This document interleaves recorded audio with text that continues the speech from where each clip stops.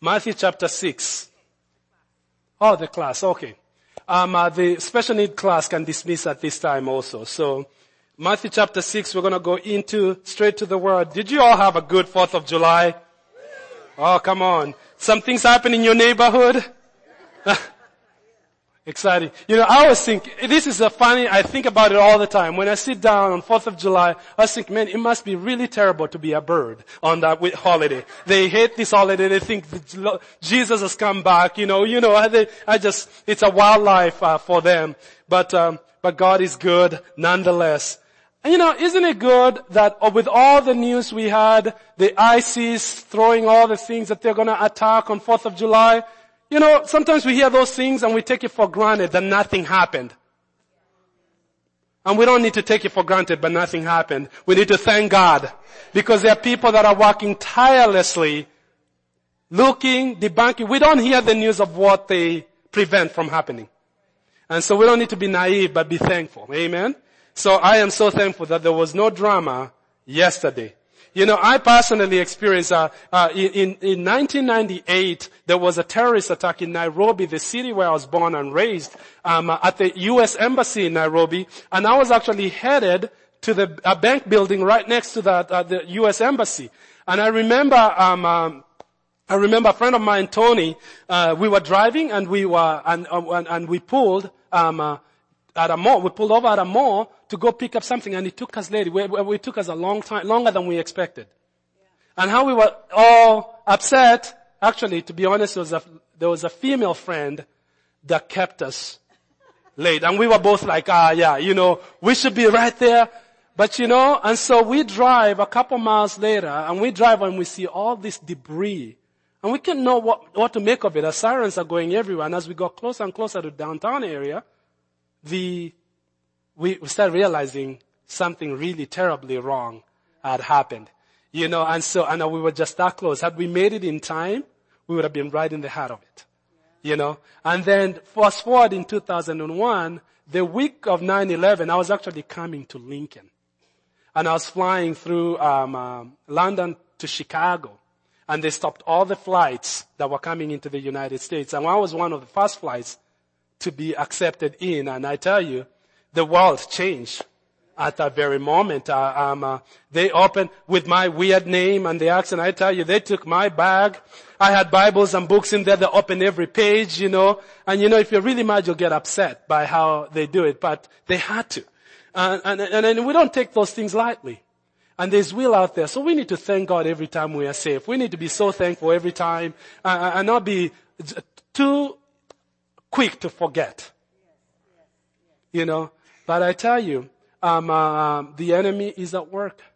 And the only thing that would come against is the church. The only power that could literally change anything is the church. And it's not with physical power. The Bible says that we do not wrestle against flesh and blood, but we will wrestle against principalities, demonic spirits, powers in the heavenly places, a spiritual warfare that we fight. And we fight it on our knees.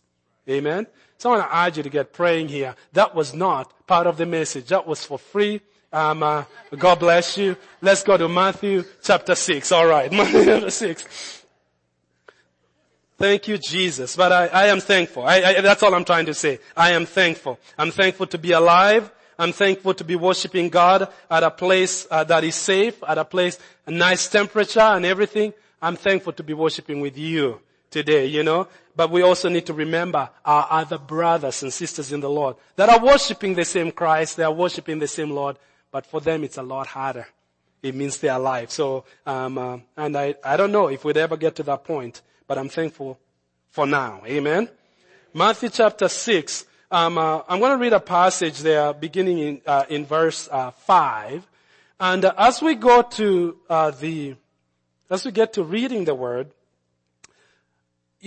we have been talking for a few weeks about just cultivating a relationship with God. And last week, Pastor Heather, didn't she do a great job? Our kids pastor, she did a phenomenal job. If you missed that, download it on iTunes, listen to it. It was a great message. And I have a word from her too, if she needs help in the kids ministry as well. Let me just tell you, they're not babysitting there. They're teaching, they're preparing the next generation. They're laying principles, and you can be a part of that too. So if you can help in any way, sometimes it's not teaching, it's just helping. You talk to her and say, hey, I want to help. Call me in, whatever you want. And sometimes it's just simple things that they need help with. They're great teachers, but teachers always need support. You might not be a gifted teacher, but you could help a kid clean up after dropping popcorn or something. You could do something like that. But you know what? Make no mistake, you're making a difference. And it's not just little difference, you're making eternal difference when you do that. So anyway, talking about having a relationship with God, seeking God, and not just the things that God provides, not just seeking His blessing, having a relationship that is dynamic, that is thriving with God. That's the kind of relationship that God is inviting us to enter into. And oftentimes we walk so far beneath the kind of relationship that is available to us. We talked about Father God. Jesus introduces something really good to us. He introduces God as not just God, the creator of everything. He introduces God as God our Father.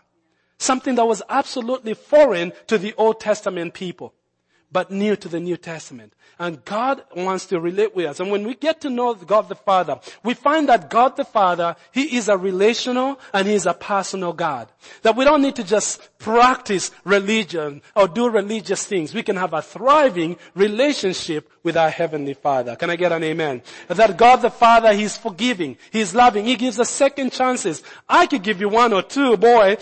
You try the third time, man, I don't know. God help me. But God always has second chances. He never gives up on us. Whenever we come back towards Him and we feel like even if I stumble, He is so patient with me, and that alone is worth just worship. Yes. How many have experienced the mercy and the grace of God in their lives?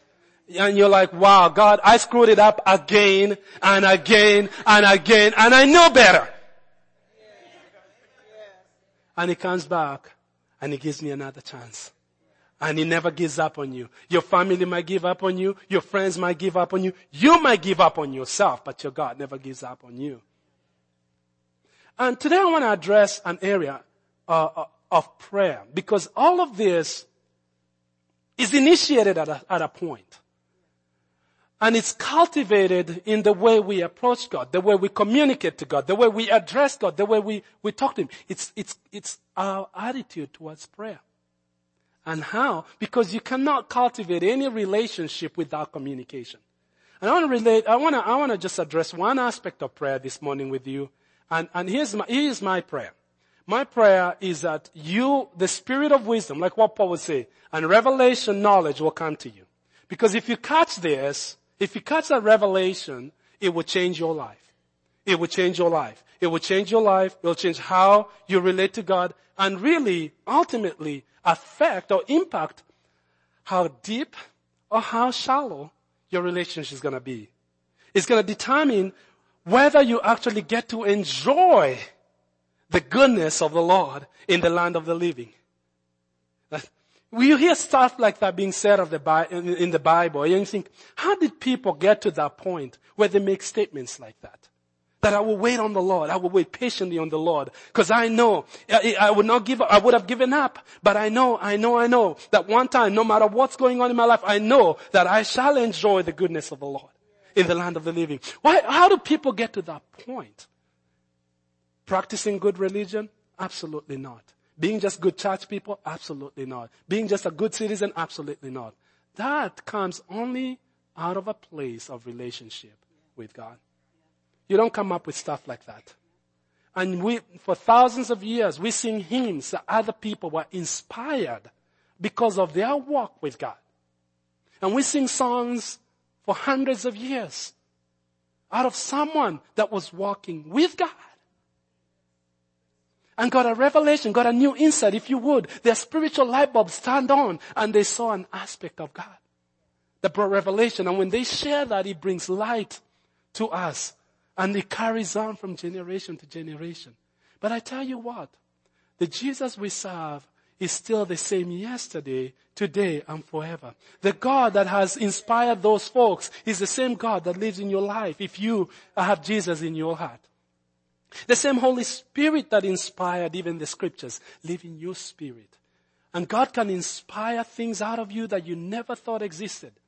You never thought existed because you've discovered a place of relationship with Him.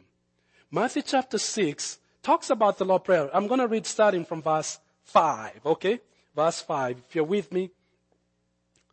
Okay, in fact, let me read it out of NIV. I think this Bible I have is New King James. Let me read it out of NIV. And I got it here. I think it's on the screen if you don't have your Bible. If you have one, bring it to church next time. If you don't have one, we could get you one, all right? You need to get your Bible because I'm not going to read the whole thing. I need to go read it for yourself. If I say something here, you need to go look at it. Is it what he's saying? Is it true? I could be selling you Kool-Aid. So you need to know your word. Okay? So, and we don't have time to do that. So, yeah, get your Bible. So I really believe in this document. You know, can I tell you some about our nation? Take it from a guy who grew up in a different nation, okay? So we've had a constitution that has lasted 239 years and still going. Okay? It's been modified many times, changed here and there, interpreted based on whoever thinks they like to interpret it. I'm not going to even go there, because that could just start a new debate. But anyway, those are documents written by men. But I tell you, this word here has lasted thousands of years. And the Bible says heaven and earth will pass away, but my word will always stand. If you could bank your life on anything, if you could count your life on anything, you could count on something that's lived through the ages, inspired by the Holy Spirit, and will always be. Because the word really is a combination of Jesus Christ. It says that in the beginning there was the Word, and the Word was with God, and the Word was God. Amen? Without Him, nothing was made that was made. So, another bonus too. Okay. Maybe we'll finish a sermon, maybe we'll go on next week. Okay, so, well, let's go ahead. And when you pray, do not be like the hypocrites, for they love to pray standing in the synagogues and on the streets of every corner, on the corners of every street to be seen by others. Truly I tell you, they have received their reward in full. But when you pray, go to your room. Take your pointy finger. Look at the person next to you. Tell them, go to your room. So that's my title. Well, I know you're thinking, go to your room, you know. It's a thing you hear when you've I told you once, I did 2, I did 3 times. Time out. Go to your room. I had to do it on a holiday. I don't count. But, you know, the fireworks and all that, kids staying up too late, and sometimes they just need to go to your room. And so, but today the message title is go to your room, but a little kind of different room. So when you pray, the Bible says, but when you pray, what do? Go to your room. Close the door, pray to your Father who is unseen. Then your Father who sees what is done in secret will reward you. And when you pray, do not keep on babbling like pagans, for they think they think they will be heard because of their many words. Do not be like them, for your Father knows what you need before you ask. Now I think that is a very profound statement if you thought about it. Because you could take out of it and say, well, if He already knows what I need, why should I pray? Okay? Just a thought. But let's go on. Your Father knows what you need before you ask Him. This then is how you should pray. Our Father in heaven, hallowed be your name. Your kingdom come, your will be done on earth as it is in heaven. Give us today our daily bread, and forgive us our debts as we also have forgiven our debtors. And lead us not into temptation, but deliver us from the evil one. For if you forgive other people when they sin against you, your heavenly Father will forgive you. But if you do not forgive others their sins, your Father will not forgive your sins. Strong contingency right there as it relates to forgiveness. It's not just automatic. Wow. Not Old Testament we're reading. This is red letter Bible. This is Jesus speaking to us. Father, in Jesus' name, I pray that you speak to us through your word. I pray, God, that you let us not be the same after your word. Let it accomplish the purpose for which you sent. In Jesus' name, amen. You know, Jesus is talking to his disciples, and among other things, before he comes to this point, he's addressed a few things. And he's talking to his disciples about how they should approach prayer. And the very, very first thing he says is that once you already have established who you're talking to, your Father in heaven. Once you've established that, he talks about the first thing that we need to address is hallowed be your name. He addresses praise, if you would. So, think about the conflict here. We're talking about God, Almighty, omnipotent, great, but we are addressing him as our Father. You know what that happens? That's God coming so low. Coming to our level. Coming down in the dirt and dirty where we are. And it was all came down to that cross. Who left everything. But it's our Father who is in heaven. But in heaven, he reigns. He's majestic. He's everlasting. King over millions and millions of angels. Creator of all things. Our Father. That's a humbling thought to just think about it. Think for a minute. And then Jesus says, after you have established that relationship, it's clear to you. Here's then how to pray. And the words used there, hallowed be your name. The hallow, what does it mean to hallow something? It really is not a word that we use in modern English. In fact, when you look at the direct translation, there isn't actually a real equivalent of the word we use. And I love that the translators of NIV, which is a little bit more modern in translation, they still kept that. Because there is no individual word that actually translates it. But it says, it really is to put something above everything. It's something that's supposed to be held in sacred. That ultimate thing, the ultimate thing that you live for. It's a very unique, it's like this is the purpose. Everything else centers around this central thing that needs to be respected, honored, sacred, standalone. And he says that when we approach God, that the first thing we should do is not to even pray for our needs. It's not even to ask for forgiveness. It's to approach God in praise. To come to him in praise. Now, this is natural. How many of you mess up every time, once in a while? Okay, how many mess up a lot?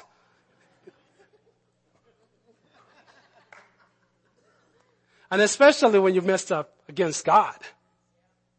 Think about the emotions that you have in approaching God.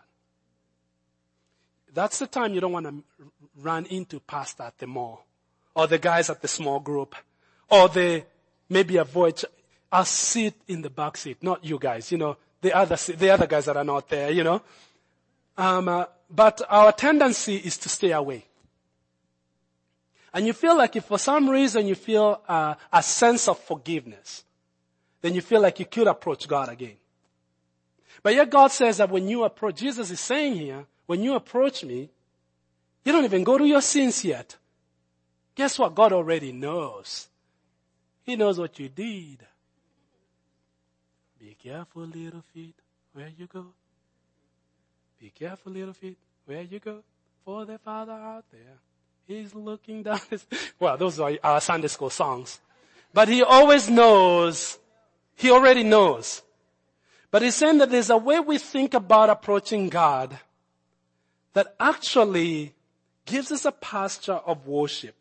And it's not so much the mechanics. Now your principal guys are saying, okay, step 1, praise. Step 2, no. It's an attitude of how we live. Okay, so let me tell you another thing Jesus is not saying here. Because you could take that passage and say, he says, well, don't be like the hypocrites. And that, well, who are hypocrites? People are inconsistent, aren't they? They say one thing, they do another, so they're inconsistent in their behavior. But Jesus is not forbidding praying in public, is he? He's not forbidding speaking at every corner, at the corner of every street, is he? He's not. And there are those that say, well, they don't pray in public because of that. But what he's addressing, I want to pick on a principle, because I want to show you that praise is not just what we say or sing. It really is something that we do throughout our lives. That we all praise at all times. But we don't always praise God. And when we say, our Father in heaven, hallowed be your name, really it's addressing that he is the ultimate thing. So Jesus says, when you pray, go to your room. Go to your room. It's not literal as such. It could be your room, but it's not as literal as such, because I can tell you right now, with 7 children and 4 bedrooms, some people don't have an option to say, this is my room.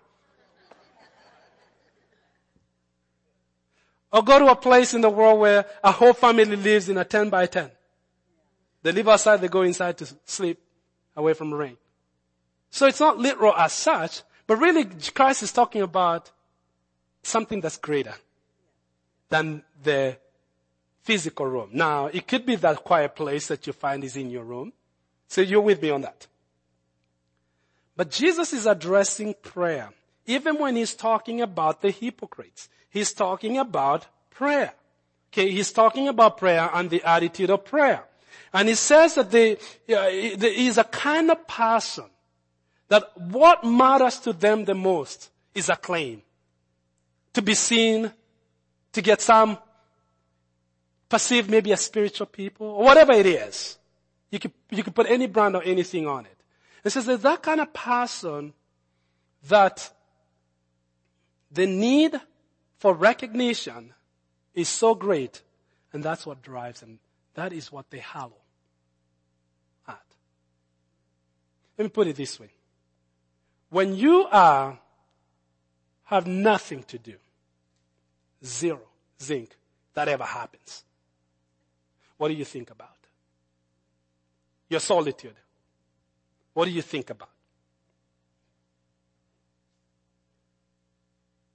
Do you think about your retirement, stock market? Do you think about maybe owning your own apartment building?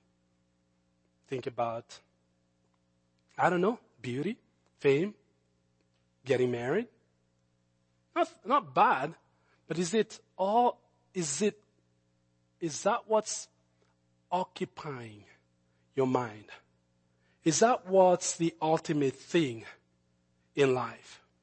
Because the thing that you think about all the time when you have nothing to do is the thing that you're hallowing. It's the thing that you adore. It's the thing that you're adoring. And what Jesus is saying here is that make that thing that you adore be God. And he's saying to the person that's inconsistent is that they pray in public, but they don't do it in secret. What they do in outside, they are gaining whatever they are seeking, and it's rewarding them right there. People, things, and I tell you the danger of this is that sometimes people would even come to Christianity for different reasons. Maybe they need to have friends. And so maybe the church will provide friends. Maybe they just need something in their soul. They just need something. Whatever it is. It could be fake. It could be what. They just need to be a part of something to feel an emotional need. They never really invest in a relationship. They never really give their life over. They float around and their faith is built on the externals. And you wonder, wow, they seem to be a very nice guy and they're doing all this. They're getting their reward as they lived. But then something else and they disappear and you think of whatever happened? Whatever happened? They never really invest in who he is. But Jesus is wanting to bring us, he's teaching us to come back to a place of adoration. And the thing that absolutely consumes our lives, the thing that we do in secret, the thing that we have solitude for, the thing that we hallow, if you would, is God. If it's not God, you're worshiping something else. Now I know that's a strong word, but we need to examine our lives all the time. I have to examine mine. To think what is really motivating my life. That's what Jesus is addressing. It's an issue of motivation. Now, praise can change you because God already knows the secrets of our heart. And he says, go to your room. Go to your room and your Father who sees in secret will reward you. Therefore, and I tell you, the other point I want to make with that is if the thing that you hallow, the thing that you adore, the thing that you've invested your life in, consciously or subconsciously, okay, will show the consistency of your prayer. Because you will only pray when that thing is at stake. Do you pray when you're in trouble? Is that when you pray? Do you pray when your finances are in crisis? Do you pray when your family, things are going crazy in your family? And then when things begin to get better, you don't pray? I remember I've told some of you some stories of when I got saved as a young person, teenager, and God was doing some amazing things through my friend and I, deacons. My brother Sam would be here. He'd know the stories. And we were praying for all our friends, that they would come to Christ every day. We'll write their names out on a list. We know all the stuff that they're into. And we just pray one by one and we check them off. And then they'll come to the small group. They'll get saved. And all these kids in the neighborhood were getting saved. They're turning their life for God. Kids that wanted to party all the time. All they wanted to do now is Bible study and prayer and witnessing. Parents are thinking, what is going on with these kids? And one by one, some of our parents were coming to the Lord because of it. Okay? And so I remember this one kid, his name was Ogaye. He knows who that is. Isn't that funny? This is crazy for me because it's very unusual to have my double brother here. He's my brother, blood brother, but also brother in the Lord. And we were praying in the morning, pre-service prayer, and the first thing, we were just the two of us at first. It's like, that's awesome. You can be part of that prayer too, so it's not exclusive. But anyway, this one guy, this kid, he came and God was changing his life. But his prayer need was always one. He grew up in a polygamous family. And his mother was the oldest one. You can fill in the blanks. So it felt like his dad had neglected him. He didn't have a relationship with his dad. And he had just graduated from high school, going on 2 years, just wants to go to college. He has no money to go to college. And all of a sudden, when he comes to the Lord, things are starting to change in his life. His dad just comes out of the blue and says, hey, what are you thinking about your life? And then pays for his college, the first year. And the guy, he'd come to small group and be sleeping when we were discussing. It's like the thing that he wanted the most, he found it. And then when he got it, guess what? Slowly. He was coming every week. Now he'd come every other week, maybe once a month. Then you have to say, hey, you coming to Groove tonight? Oh, no, I'm too busy. Got a job, disappeared, ended up going back to party lifestyle.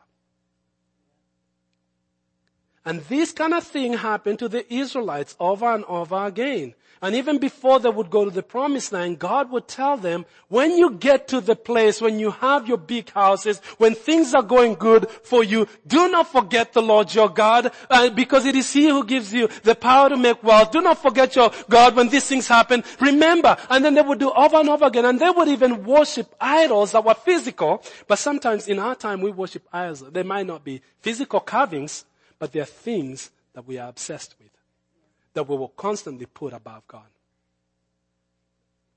Oh yeah, we will not admit it. But if you really examine, we need to demote anything that tries to occupy that place of adoration. Only God should occupy that place. And you find things in your life, and when you realize it needs to be demoted. And Jesus says, I'm not going to go through the whole Lord's Prayer. I just want to deal with adoration. Do you praise just at church? Do you praise in your car? Do you praise in your day? Do you worship God? Do you just sit down and enjoy God? For who He is, His beauty is amazing. When you think about the Father in heaven, the majestic one, coming down, so low to me, I'm going to start praising right now. But that's the way I live. I just think and reflect on just how blessed I am that I could talk to God, the Father. And I tell you, my kids will tell you, I'll be randomly in the kitchen cooking something, but I'll start worshiping. Why? I want God to be that focal point, the reason I live, the purpose for my adoration. I praise at all times. See, King David would come to Psalm 27 and say, one thing I desire of the Lord. Psalm 27 verse 4. And that one thing I will seek, that I would dwell in the house of the Lord all the days of my life, to behold the beauty of the Lord, to inquire in His temple. He talks about how that's the only thing he wants. He isn't going to the house of the Lord, was thinking, an hour and a half every Sunday. No, every day of my life. Doesn't mean the physical coming to the, no, it means that he has God as a focal point in his life.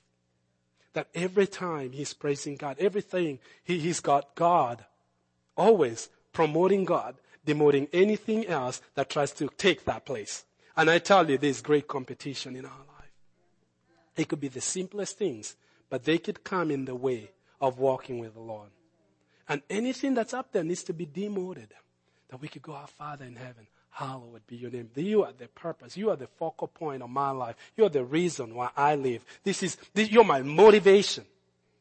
Because you know what? When you come in to ask for needs, He already knows it. That's what scriptures will talk about. Well, your Father already knows that. Jesus in Matthew 6, He goes on and talks about, well, not worrying about your life, everyday life. He says the people that do not know God worry about the same things. Don't worry about what you will eat, what you will wear, what you will drink. He talks about these things. He says, but you, my friend, you seek first what? The kingdom of God and His righteousness, and all these things will be added to you, because your Father already knows the things that you need. Look at the lilies in the valley, how they're dressed up and how beautiful they are. They never toil or do anything, but God brings them up every season. Are you not of much value as them? He says you should concentrate on laying your treasures on things that are not perishable, but laying your treasure in heaven. He says, oh, you want to investigate where your heart is? Oh, look at your checkbook register. They'll tell you what really is important to you. If you only drop $5 for missions, I'm going to get all real like Jesus. But something entertaining you'll drop a bunch of money at. Something is higher. Now, you all live in social media areas. Remember the Night of Hope? How much was it? Like $10 or $20, something like that, to get in? And you hear people say, I will not go to a church thing that costs money. It should be free. Anybody had someone say that to him? Well, I'll tell you this. It cost them more than the tickets paid. And they knew that even when they started. They knew that very well. It cost them more than the tickets. And it cost a lot of money. But well, the next week there'll be some crazy concert going on and people will pay $200 without complaining. What do you hallow? What's important? See, are you tracking me? Are we together? Is it all making sense? Is it connecting? God is saying the place that means the most to us is to come to a place when our solitude, when we are alone, the thing that preoccupies our lives, if it is not God, that thing needs to be demoted. I was reading about this pastor that was talking about a situation that he was dealing with in his church. A couple that had had a situation happen in their marriage. A husband had had an affair, and things were going crazy, and he's working with them, trying to reconcile the marriage. Wife had forgiven him. They're trying to encourage the guy to start moving on. You know, God has forgiven, showing him through scriptures many people that he wasn't the first person that did what he did, and how God is merciful, especially if the wife has forgiven him and she wants to move on, then he needs to. And the guy could not forgive himself. He had the hardest time to forgive himself. And it turns out as he went on with and as the Dagon started talking, what really came out was that he had the thing that really mattered, that really got him down. His dad had died, and his family was a very straight family, it was a very good family, and he had been taught well, and his father had died, and he just felt like he disappointed his father so much. And that was kept in. He feel like, how can I forgive myself when I disappointed my dad that much? And you know, it might seem like that's very nice, very religious, very good, really hearty. But you know, what was discovered is that he needed to demote his parents and exalt God. Because the place that the parents had occupied in his heart was the place where only God should have been. What is it that needs demoting in your life? What is that need demoting? Is it your job? Is it your money? Is it your family? Is it the country? Maybe you served with pride. Everything needs to take second place. And when we discover them, we demote it, because there's strong competition for who occupies the place of adoration. Jesus says, "Our Father in heaven, hallowed be your name." If we get the spirit of praise in that secret place in our hearts, it would unlock a relationship that you never believed with God, because it brings things into perspective. Have you ever been in a time of prayer where you are going through a difficult thing, you don't even know how to pray, and you just start concentrating on the greatness of God and the goodness of God and the mercy of God and how wonderful He is, and just spending your time only adoring the only one who deserves my praise, and just exalt. And all of a sudden, there's a shift. This is where my burden was. I am so low because it's so high from me. And as I begin to exalt Jesus, my burden just begins to look smaller and smaller and smaller. And you get up here, you didn't even pray for the thing you went to prayer for. You just begin to see how big your God is, and all of a sudden, the things of your life that look so big begin to be small. Yes, I can do it. Even though I walk through the valley of the shadow of death, I shall fear no evil, for you are with me. Your rod, your staff, they comfort me. You prepare a table before me in the presence of my enemies. You keep on and on and on. Perspective changes. Because yes, I'm going through a hard time, but my God is bigger. Yes, I don't know. There seems to be no way. But my God says He specializes in that. That God makes a way where there seems to be no way.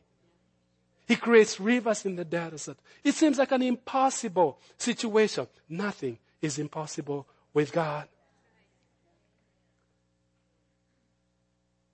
Perspective changes when we get to that point of adoration. Let me read you Psalm 91. If you've got your Bible, Psalm 91.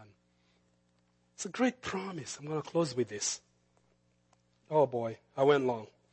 Tell you what, read Psalm 91 at home. I'm going to pray for you. Stand up. If Jesus comes before I finish this sermon, that's great. You won't need it anymore.